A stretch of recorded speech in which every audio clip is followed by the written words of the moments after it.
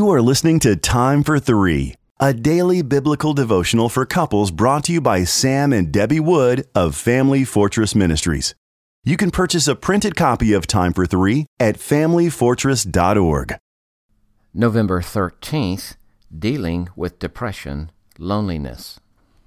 Our first scripture reading comes from 1 Kings chapter 18 and verses 7 and verse 13. And as Obadiah was on the way, behold, Elijah met him, and Obadiah recognized him, and fell on his face, and said, Is it you, my lord, Elijah? Has it not been told, my lord, what I did when Jezebel killed the prophets of the Lord?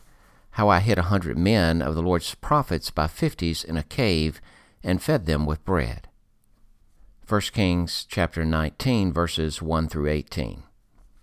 Ahab told Jezebel all that Elijah had done, and how he had killed all the prophets with a sword. Then Jezebel sent a messenger to Elijah, saying, So may the gods do to me, and more also, if I do not make your life as the life of one of them by this time tomorrow. Then he was afraid, and he arose and ran for his life, and came to Beersheba, which belongs to Judah, and left his servant there. But he himself went a day's journey into the wilderness, and came and sat under a broom tree. And he asked that he might die, saying, It is enough now, O Lord, take away my life, for I am no better than my fathers. And he lay down and slept under a broom tree. And behold, an angel touched him, and said to him, Arise and eat. And he looked, and behold, there was at his head a cake baked on hot stones and a jar of water. And he ate and drank, and lay down again.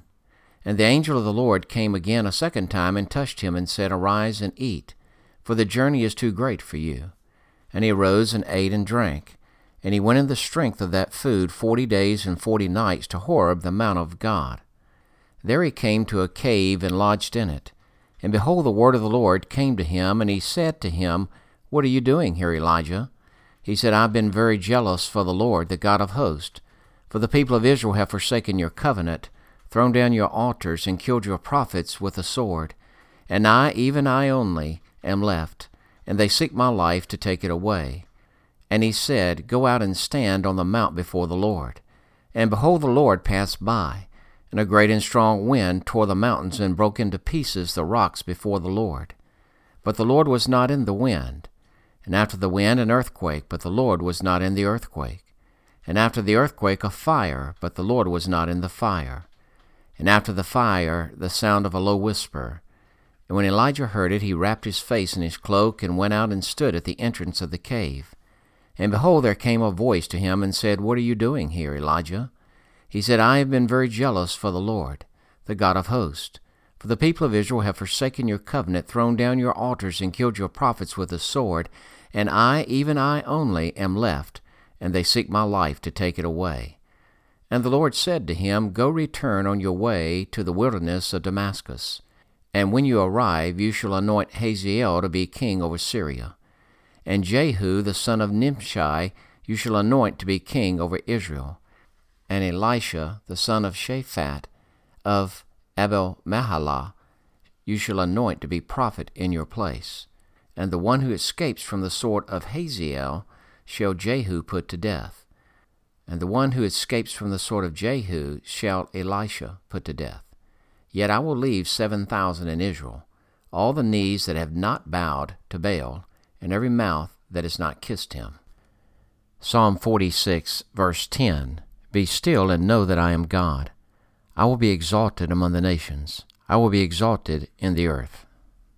As stated in yesterday's devotion, one reason for Elijah's depression was physical exhaustion.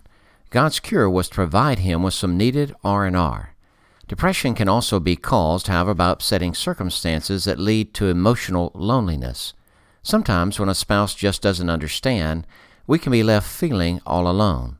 A spiritual high followed by a seemingly drastic turn of events can cause the heart and emotions to follow, which in turn can affect our ability to reason.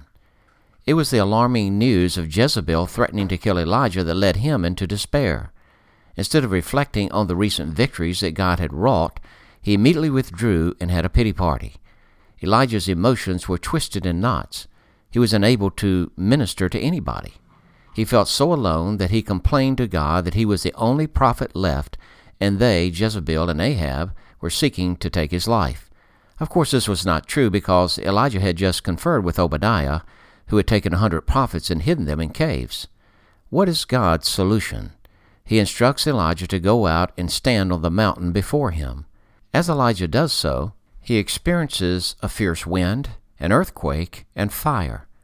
These are all dramatic signs announcing that the presence of God is imminent. It's like hearing a siren before the fire truck arrives. Yet it is not until Elijah hears a faint whisper, a quiet and soft voice, that he knows that he's in God's presence. This is a fresh revelation of the Lord. As God directly ministers to Elijah's soul, he restores within him a peace that passes all understanding. When you are emotionally spent and feel there is no one who is sympathetic with your plight, you, like Elijah, will be unable to effectively minister to your spouse or other loved ones. Separate from activity and stand before the Lord and wait on Him. Know that He controls all of nature. He controls all of the world. Allow Him to speak refreshment into your soul. He will exchange the darkness of depression for the light of His peace. You'll be fortified to once again lovingly serve your family.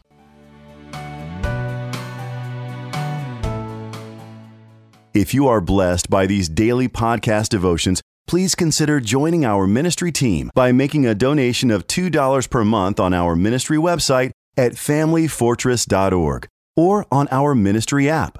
In appreciation of your support, you will receive a free printed copy of our book, What is Marriage?